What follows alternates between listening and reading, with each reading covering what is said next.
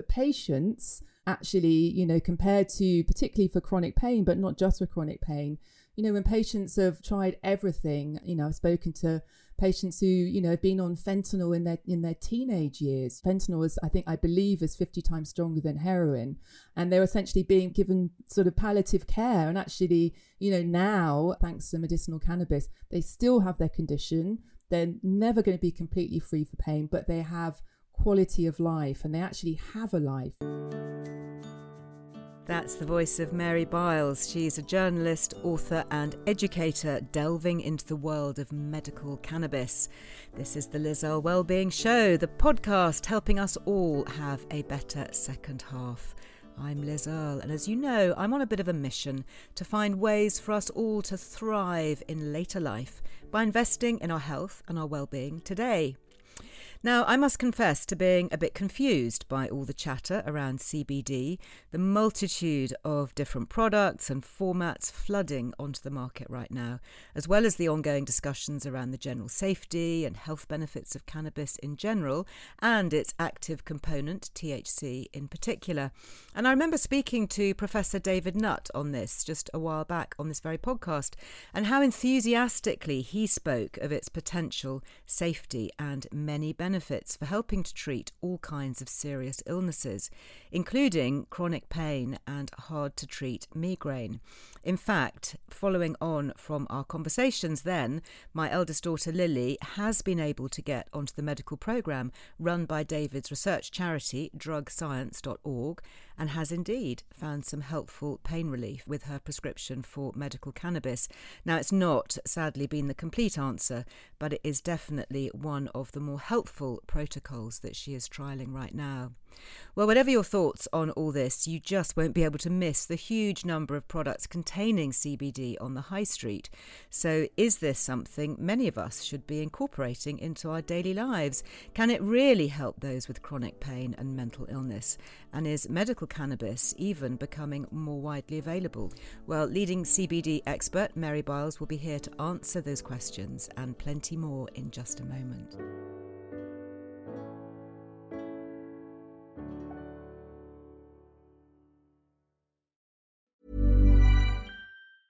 There's never been a faster or easier way to start your weight loss journey than with PlushCare. PlushCare accepts most insurance plans and gives you online access to board-certified physicians who can prescribe FDA-approved weight loss medications like Wegovy and Zepbound for those who qualify. Take charge of your health and speak with a board-certified physician about a weight loss plan that's right for you. Get started today at plushcare.com/weight loss. That's plushcare.com/weight loss. plushcare.com/weight loss. Here's a cool fact. A crocodile can't stick out its tongue. Another cool fact, you can get short-term health insurance for a month or just under a year in some states. United Healthcare short-term insurance plans are designed for people who are between jobs, coming off their parents' plan, or turning a side hustle into a full-time gig. Underwritten by Golden Rule Insurance Company, they offer flexible, budget-friendly coverage with access to a nationwide network of doctors and hospitals. Get more cool facts about United Healthcare short-term plans at uh1.com. Hi, Mary. A warm welcome. I'm so fascinated to be having this discussion with you. It just seems that CBD and talk of cannabis and all associated with it is just surrounding us at the moment. How did you end up wanting to explore it and become such a passionate advocate? Do you know what? And firstly, thank you for having me on the show. I think CBD and cannabis found me, frankly. I was never particularly a recreational smoker of cannabis. I'd heard vaguely of the medicinal properties, but it really started, I was living in Spain at the time, in Seville. A friend's mum was dying of pancreatic cancer. She'd had the chemo, the radiotherapy, and she really wasn't coping well at all with the opiates and the morphine. It wasn't handling her pain, actually, and she kind of lost her lucidity and just had no quality of life. And this actually was in Belgium, where actually it's still cannabis isn't legal for medicinal purposes, but somehow her doctor managed to kind of find a grey area and prescribed her cannabis oil in the last few weeks of her life. It still kind of makes me emotional to this day, because I've always felt very strongly about the right to die with dignity and to have a good death. And for her, actually it really helped with her pain. She maintained her lucidity. It gave her a bit of appetite. She could sleep better. Her anxiety was better. And she just could live out those final weeks with a better quality of life with her family. And I remember it very clearly. I was in my kitchen in Seville. And when she told me this, I was writing at the time a bit about plant medicine and about other stuff. And I just promised to do something about it. And then everything just kind of fell into place. There was a hemp fair. 2 weeks later, I sort of got myself a press pass, trundled along. There was 2 CBD companies there. This was back in 2016. One of them happened to be wanting to hire a full-time writer. So within sort of, 2 or 3 weeks of promising my friend that I was going to do something about it, I was working in the industry. And that was, as I say, back in 2016, just before kind of CBD went mainstream in the UK. It already started to happen in the US. But that was the kind of, that was it. It was a baptism of fire. I barely scraped through my GCSEs in science, but somehow I've ended up being a science writer, really. Yeah, and when I found out, not just in terms of palliative care, but all the other potential benefits for our health that the cannabis plant and then CBD, which was the easiest way to access it, had, it just opened up a whole new world that I wanted to explore and share with other people. Well, it's amazing that you are doing it. And I have to say, massive congrats on your book, which I know is not a new book, but the CBD book, which is The Essential Guide to CBD Oil, Mary Biles, is brilliant. It's rare, actually, that I receive a kind of a non-fiction self-help style book that has had me so, literally just focused on every page. It's brilliantly put together, and I recommend it as a must read, and we'll talk a little bit more about that. But how extraordinary and how devastating to have had that journey to come to be so closely associated with CBD and cannabis, and how absolutely shocking that there are these plant-based medicinals that can be so transformative for people, particularly when we're looking at palliative care and end of life, and also and empowering. To have them restricted. Yes, I think it's the empowerment. Without going down the whole kind of conspiracy, sort of hole. Sometimes I feel like the system as it's set up these days doesn't want patients to be empowered, unfortunately. And, the kind of, it's been 70 years of prohibition, really, of the cannabis plant, but during which time we've all been told, including doctors, that it's a kind of drug of abuse with no therapeutic benefit. And it's been tied up in all sorts of regulations that have made research virtually impossible, so hence, the kind of the well heard and repeated phrase that there's not enough evidence. Well, what do we expect, frankly, when it's been Schedule 1 for so long, when it's been a banned substance? I was fascinated actually to watch How to Change Your Mind, the psychedelic series by Michael Pollan, the New York Times investigative journalist. I think it's on Netflix at the moment. And just looking at how hard it is, even for credible scientific researchers and academics, to get hold of psychedelic substances or mind-altering substances, to actually research them. And if they can't get the substance to do the research, then the research is just not going to happen, is it? And I find it also interesting, the double standards when it comes to mind altering. We're all kind of reaching, or a lot of us, including myself, reach for a glass of wine or a cold beer. That mind altering is okay, but other types of mind altering actually are beneficial for our health are not. Yeah. So I know that was one of the comments. Mm-hmm. Well, yes, follow the money. I know that was one of the comments that Professor Nutt made when we were talking about this very thing. Yeah. And he was the drug czar, the government-appointed drug czar, looking at legalising cannabis, and his recommendation was that it should be legalised, and he was promptly sacked. And, he said that the side effects are everybody feeling a bit happier and a bit more relaxed compared to alcohol, where you just sort of get aggressive and bolshy. And if you look at the A&E departments on a Friday night when the pub's shut, so many of those alcohol-related acts of violence and aggression. Whereas I think cannabis, that's perhaps another discussion, but it just seems to have a more of an easygoing, perhaps, side effect rather than triggering other things. For sure. And also, in the kind of medical side of things as well, I mean, people are often worried about the safety, and it's true we don't have enough safety data, including for CBD actually, but, particularly for CBD, because it's something that people have only been, sort of using actually in the last 10 years. But we do know that people have been, medicating with cannabis for thousands of years actually. And one thing you can say for sure, that no one has died actually.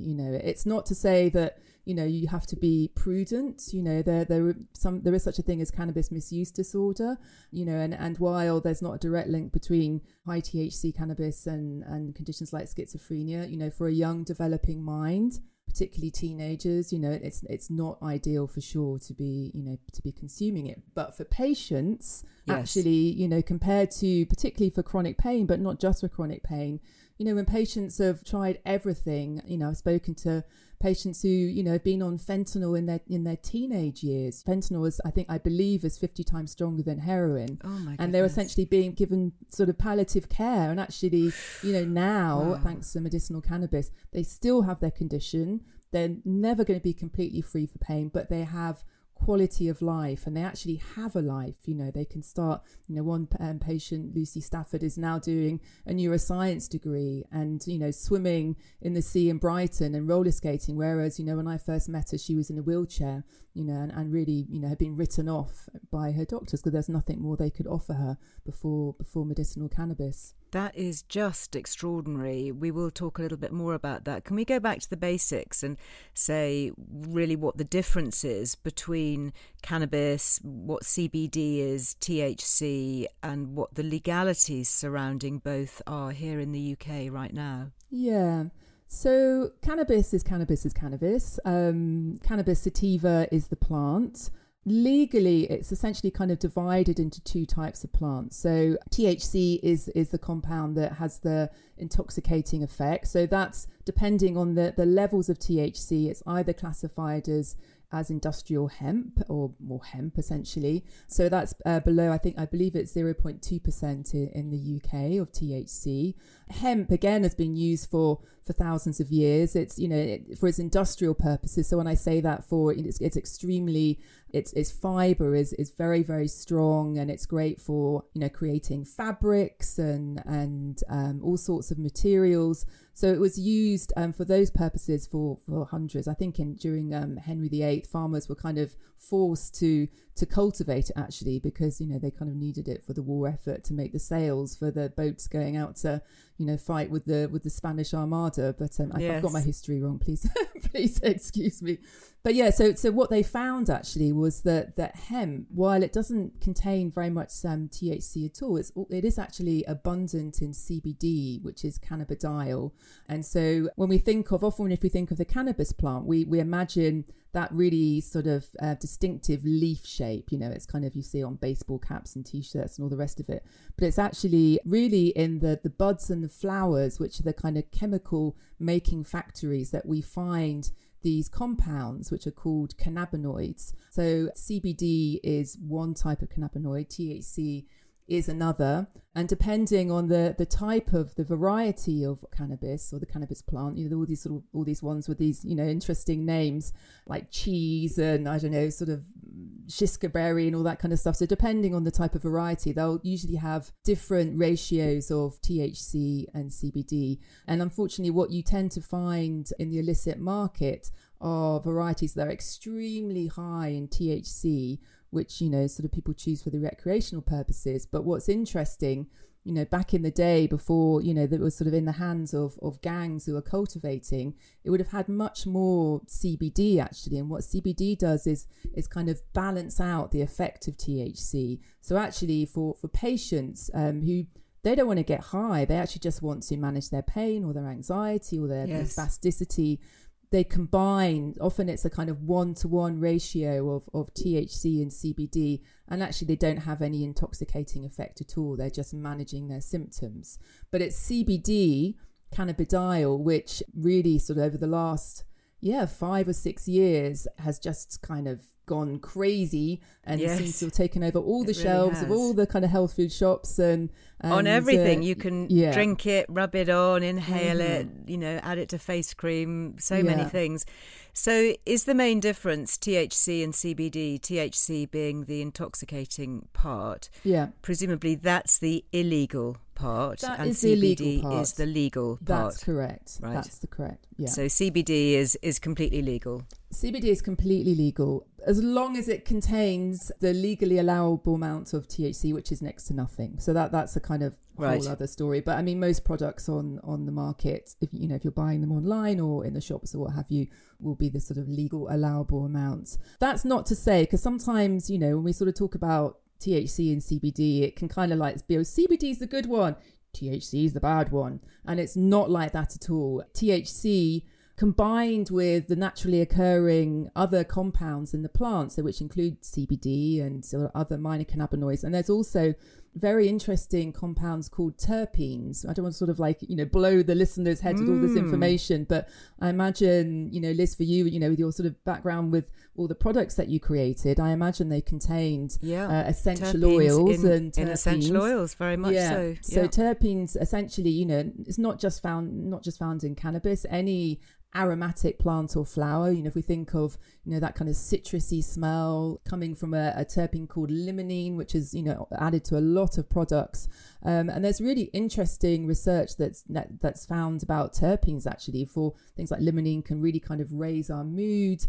Other terpenes are quite relaxing. In lavender, it's I think linalool is the terpene which has a very relaxing effect. So these can also be found in the cannabis plant. And actually, because a little bit of kind of a bugbear of mine is, we think of, CBD oil as CBD is like, well, it's all about the CBD, isn't it? But what they found actually, and this is anecdotally, but there, increasingly there is sort of research looking at actually this can be proven, which it seems to, there is some interesting research into this. There's something called the entourage effect.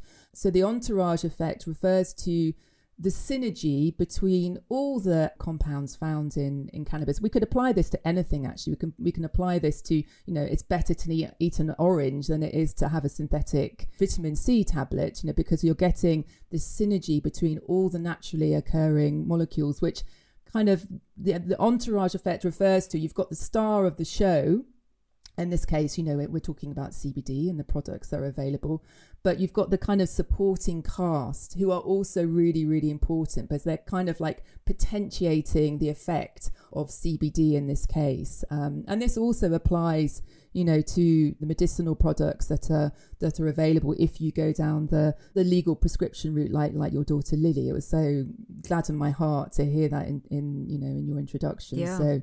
What's been your experience of that, talking to other patients for all sorts of medical conditions? How easy is it to get prescriptions for medical cannabis here in the UK? Well, it's, if you've got the money, Liz, everything's easy, right? Yeah, but it shouldn't be that way, because also it is licensed for GPs to prescribe it. Not for GPs. Not for GPs. Was it not for GPs? No, it has to be doctors. A doctor on the specialist register. So unfortunately, at the moment, for NICE, who, write the guidelines for doctors about what they can prescribe, for them there isn't enough evidence for it to be prescribed through the NHS.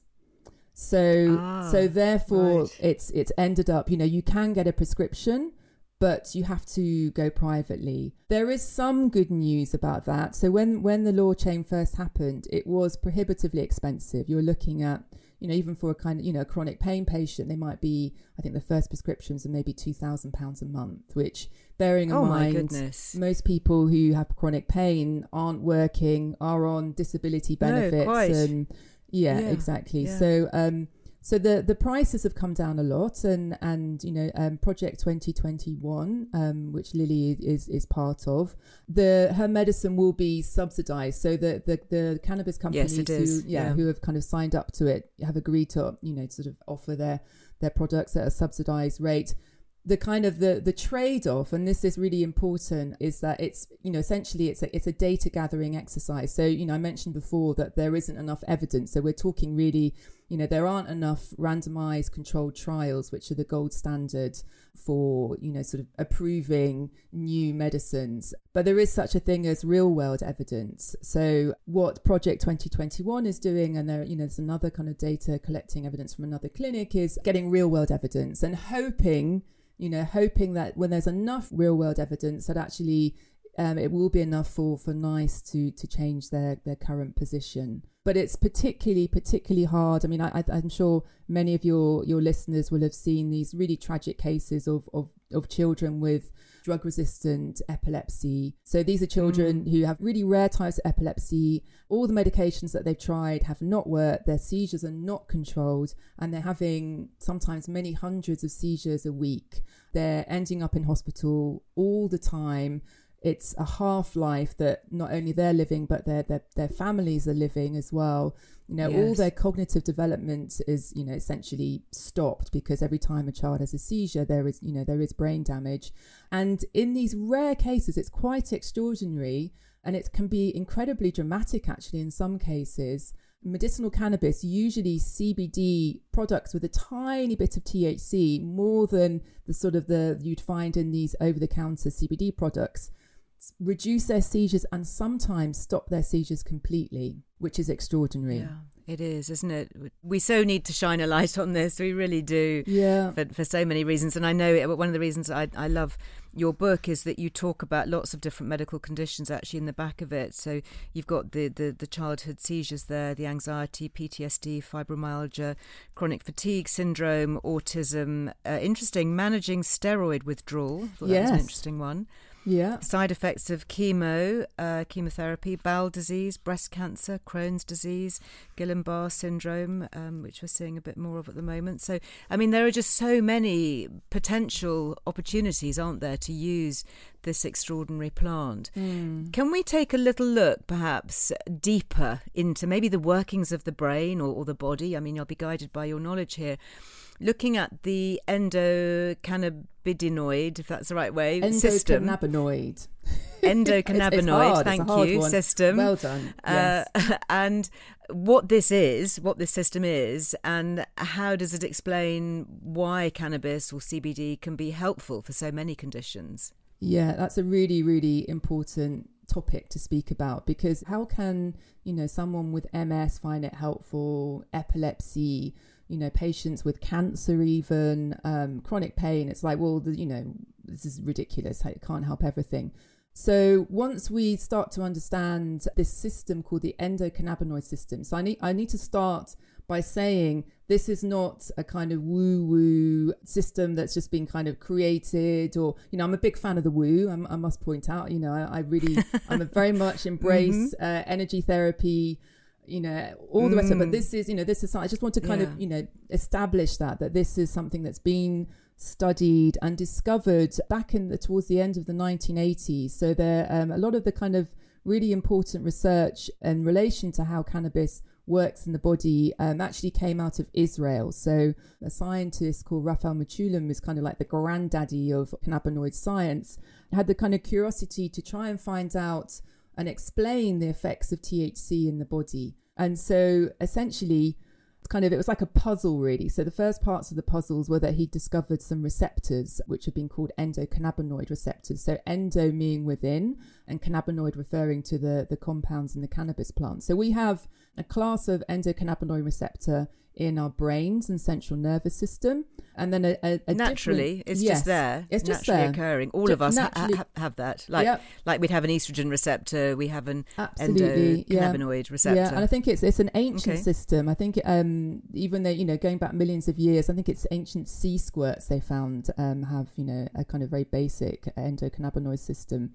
So we have these receptors, and you could think, oh, that's they're just sitting there for someone to smoke a joint, but no, actually, because the THC binds with these receptors, but we also, which they went on to discover, produce our own endogenous. So we make our own cannabis-like compounds, which are sort of similar to neurotransmitters called endocannabinoids. And so there's kind of two main ones that we know at the moment. One called anandamide. So for any of your listeners who are sort of, study Sanskrit or into yoga will recognize the word ananda, so meaning joy or bliss. So the researchers kind of intuitively realized that this endocannabinoid was somehow related to this feeling of well-being and bliss that we experience sometimes. And there's another one which has a slightly less sexy name of 2AG. I think that one got the bad deal, really. But that is the other class of 2AG. 2AG, not too edgy. I was going to say 2AG. 2AG. I was going to say, wow, that's very right on, isn't it? Yeah, it's a bit too edgy, that one.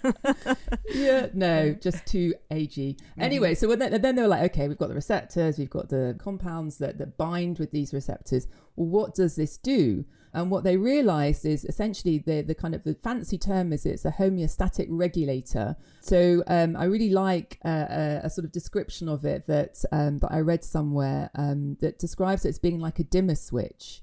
So it's there basically keeping all our systems in balance. So if there's too much activity, it turns it down, it dials it down. If there's not enough, it dials it up.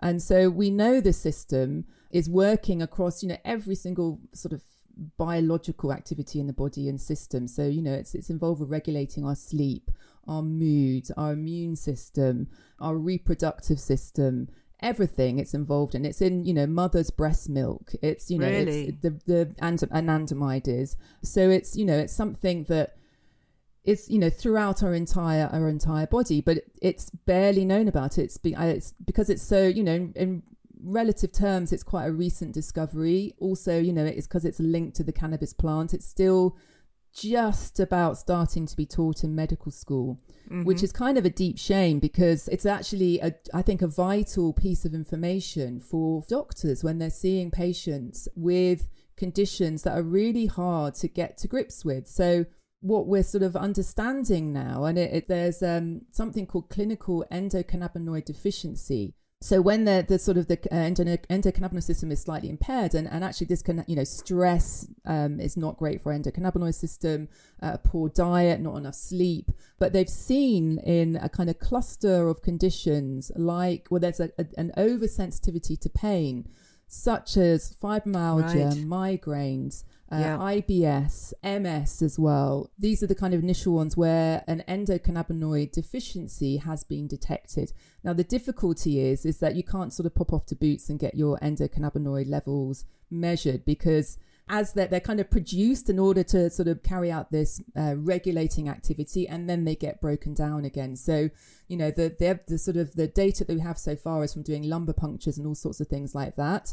But it is interesting, and you'll know with your daughter, that a lot of the patients who are finding help and therapeutic benefit from cannabis and CBD are the patients with fibromyalgia, with migraines, with IBS. Hard to treat pain, who've been in pain for many, many years, tried so many things, so many different therapies. With Lily's case, I can't even begin to list them all.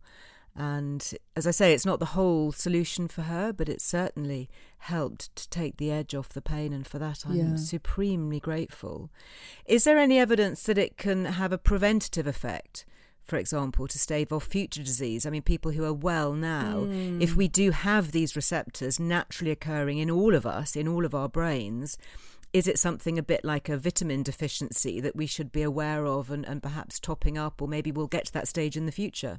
Yeah, I don't think there's enough evidence at the moment, but I want to sort of mention as well that cannabis is not the only fruit in looking after your endocannabinoid system. So we know that when we do cardiovascular exercise, for example, we produce anandamide. So anandamide levels shoot up. We know, until now we've sort of, we associate that with endorphins. You kind of have your endorphins rush, but we've seen that anandamide actually is better at crossing the blood-brain barrier than endorphins. So it's likely to be a combination of both endorphins and anandamide in your endocannabinoid system. So there was a really interesting study, which I really, really loved it. I think it was, they did it as part of Trust Me, I'm a Doctor with Michael Mosley. And they took a group of women who were in a choir. they're in sort of their mid-age, I think, and above. They measured their endocannabinoid levels in a number of different activities. So one was singing with their choir and their choir leader. The other was, I think it was a Zumba class or something like that. Another one was like on the upright bike in the gym.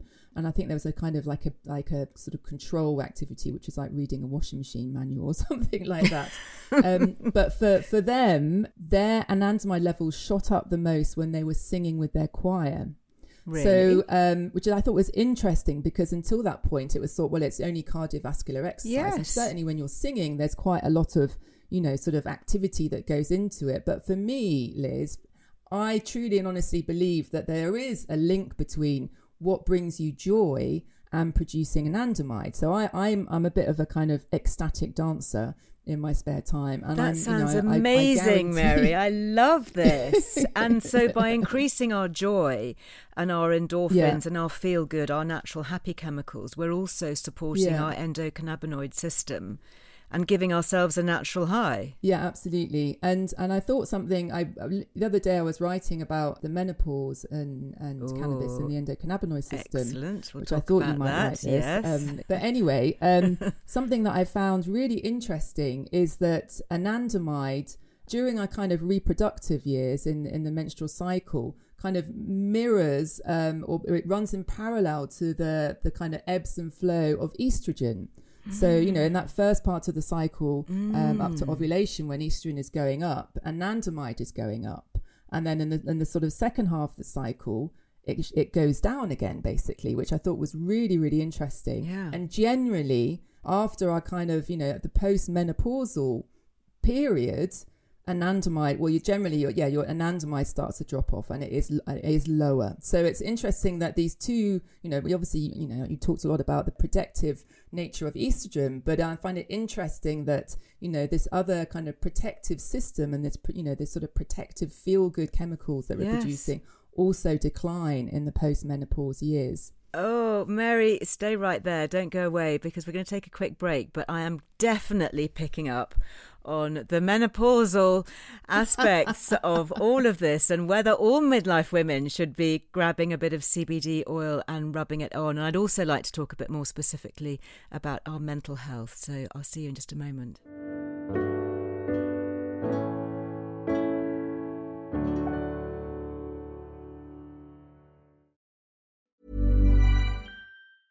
Okay, I have two new obsessions that I need to share with you. Impress No Glue Press-On Manis and Impress Press-On Falsies Lashes. Trust me, these are getting ready game changers. Both require no glue, so there is no damage to your natural nails and lashes, no mess, and no annoying dry times. Just one step and you're done. Boom. Instant glam. Visit impressbeauty.com/presson and use code PRESSON25 at checkout for 25% off Impress Manicure and Press-On Falsies.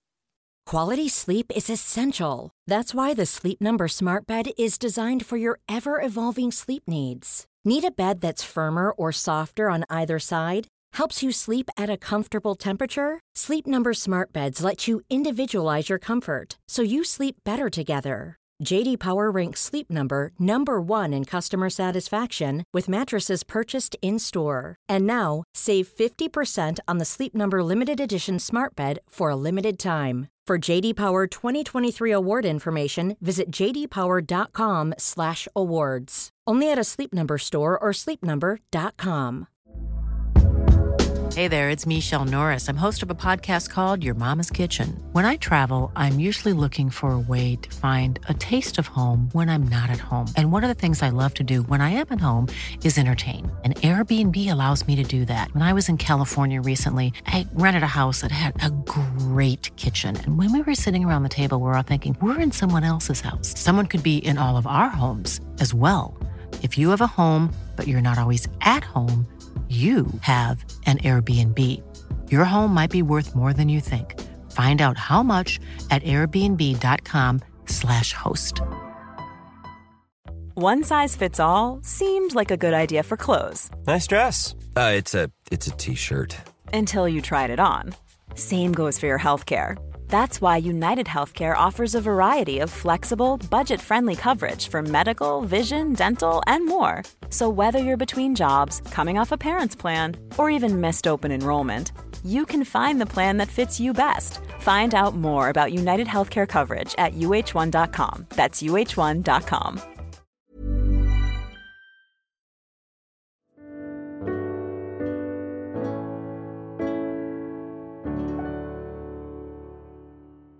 So welcome back. And Mary, let's pick straight up with this menopause word. Okay, give us the real deal here. Is it your opinion that women midlife onwards should seriously be considering or taking a closer look at CBD for improving levels of joy? I think so. I think it's, if we're thinking about genuinely supporting our endocannabinoid system, so I think, all the things that we know are good for us during that time. So, for example, I'm 50, about to be 51. And so I'm at the kind of perimenopausal phase. And I've noticed, for example, that when I've got that sort of, that the pain that's got worse in the last couple of years, I found it interesting when I do exercise, the pain is so much better afterwards, and that lasts for a couple of days. So I wonder, in this, if we're kind of thinking about anandamide, and we know that we produce anandamide when we're doing exercise, whether that's actually having, sort of having some anti-inflammatory and pain relieving effect. And that's without even kind of going down the road of CBD. In terms of managing the symptoms of the perimenopause and the menopause, I think a lot of women do find relief from CBD. So we know that CBD can be helpful for anxiety. Trials haven't been done in the context of the menopause, but then, as we know, trials don't tend to be done in the context of the menopause. They certainly don't. Not so much sort of scientific interest in all that, but that's a whole other story. But we do know, so there's been, probably one of the areas where there's been most research for CBD is actually, in the field of anxiety. What tends to have been found so far, they use kind of purified CBD products in very high doses, and sometimes it's like a single dose just before some kind of simulated public speaking activity, which doesn't necessarily reflect into real life. But I know there's been quite a few high profile women and influencers who have found CBD really helpful. I think Meg Matthews is one of those who ended up launching her own CBD product. Yeah, that's true. So I think definitely for anxiety, for sleep as well. Again, sometimes the people who are sort of using CBD for something else, it's like a kind of happy, unexpected side effect that the quality of their sleep has improved. So that's another kind of symptom that it could be helpful for. And also, pain as well. Yeah, I mean, it, as I say, I think generally moving and doing exercise, if you can, is going to be helpful for the sort of releasing anandamide. And just to mention as well, we do know with CBD, in terms of its kind of mechanisms of action, it's not sort of directly binding with the endocannabinoid receptors like THC is, but it's kind of indirectly boosting the levels of anandamide, which is interesting. So I think it's, it's definitely something. In fact, the other day for my article, I was speaking to a doctor in the US who has a, kind of clinic specializing in the menopause. And, for the kind of hormone regulation, she, goes directly to HRT. Some women, as we know, can't have HRT or don't want to. And so she will use cannabinoids and CBD for that. I mean, she's in a, state in the US where she can sort of recommend, and patients can go to the dispensary, and there's a whole plethora of products with all, sorts of levels of cannabinoids they can choose. It's CBD certainly to kind of help to manage those symptoms. She said it's not really going to help to kind of manage the, the fluctuations in hormones. But, there's plenty of other things, even if you don't want to go down HRT, you're more the expert than I am, but other kind of natural kind of phytoestrogen products you can try. My first point of call is always regulated HRT, because that's the only way to actually physically replace your estrogen. But I think there are so many other things that can help support. And, even especially in times like now that we're living in, even if you've got your estrogen topped up, it doesn't necessarily automatically mean that you're going to have more joy or better sleep. I was just reading a paper last week, which is, it's a preclinical study. So it's, it's on a kind of like animal model of the post-menopause. But what they found, it's sort of, I listened to one of your last podcast episodes when it was talking about actually the kind of how our gut bacteria, the gut biome can be affected. So they had two groups of Yes. of mice, sort of mice in postmenopause, if you want to call it that. And one group, mice. postmenopausal mice. Okay. So so one group had CBD infused peanut butter. I think it was peanut butter, and the other group didn't have anything. And the group that got the CBD, their bone health was much improved. Their gut biome, so the diversity of the flora in the good gut flora in their gut was much improved and much more diverse, and they also were sort of burning energy and glucose more as well. So this has to be pointed out. This is a preclinical study, and so it'll be a while until we can kind of extrapolate and extend that out to humans. But I thought that was really, really interesting and shows the potential for a preventative effect and a protective effect, actually, in those postmenopausal years. So, in the meantime, probably for, any postmenopausal women listening, there's probably no harm in including a CBD product amongst your kind of regime of different products that you're using. That is just so fascinating, isn't it?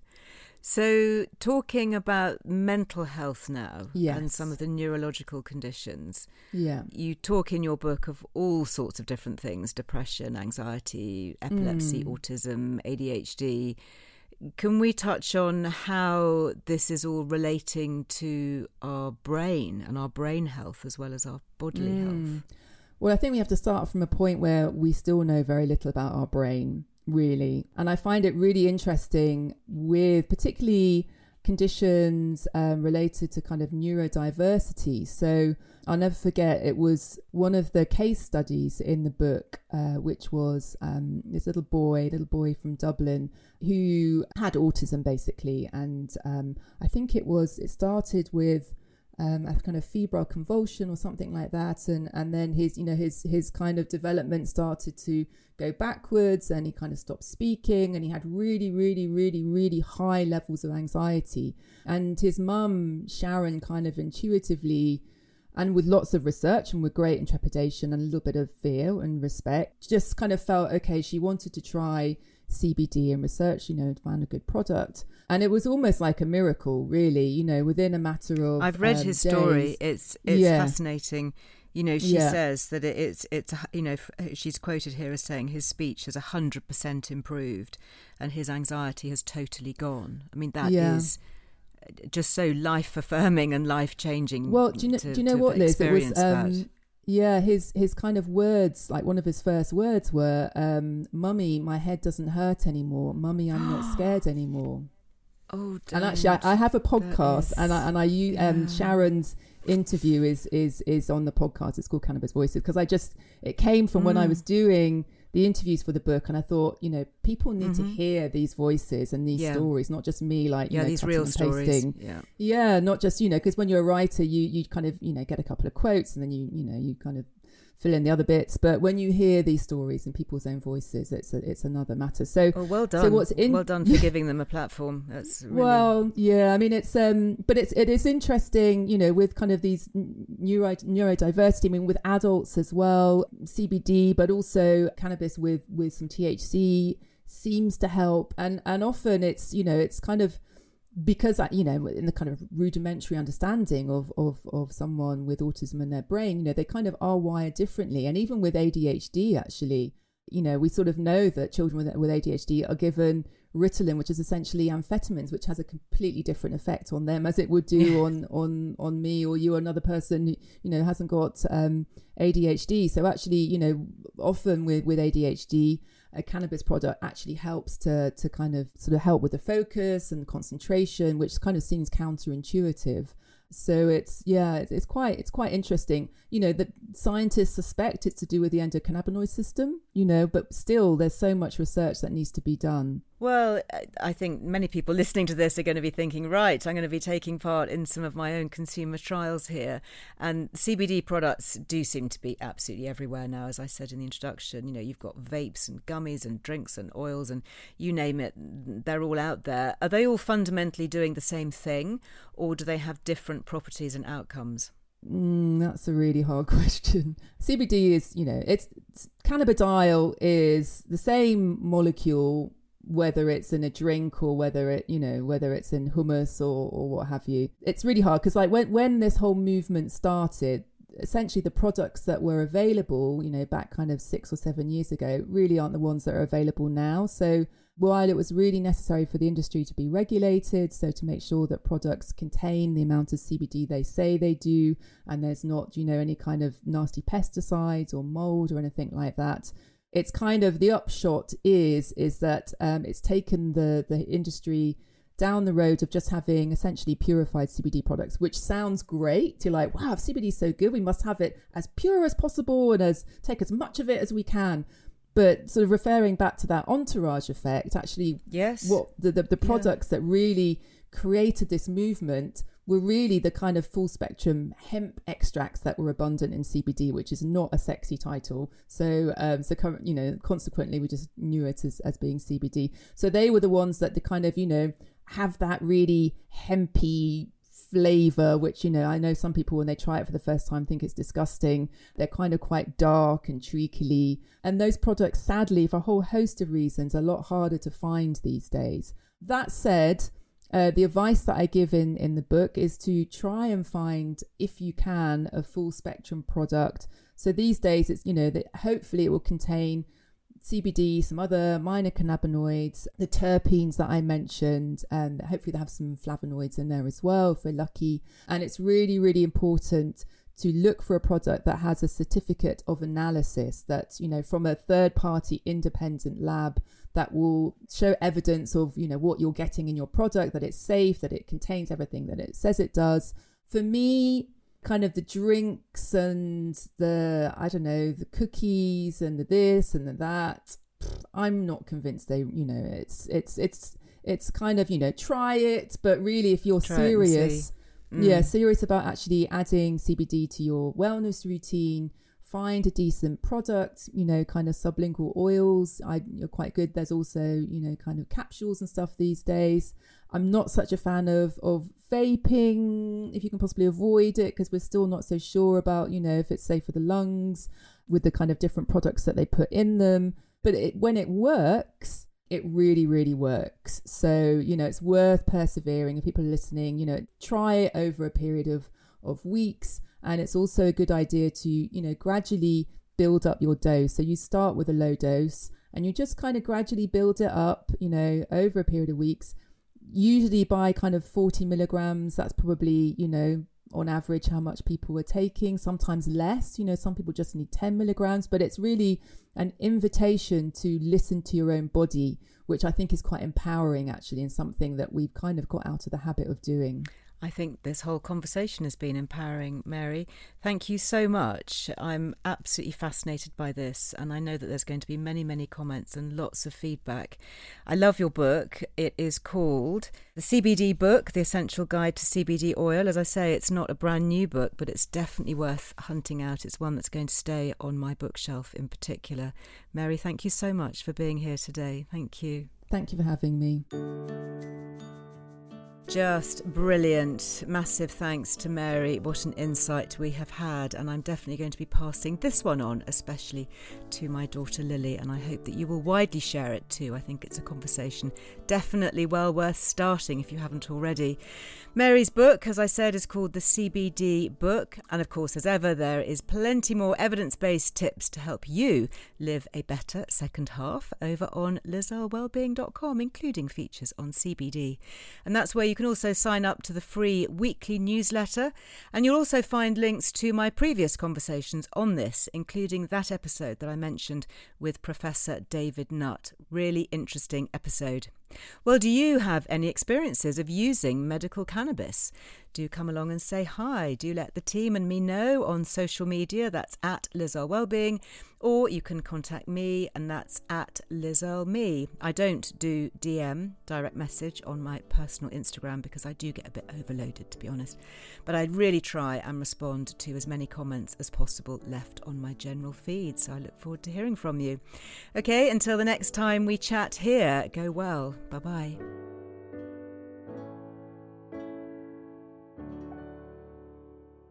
The Liz Earle Wellbeing Show is presented by me, Liz Earle, and is produced by Anushka Tate for Fresh Air Production, with additional production support from Ellie Smith.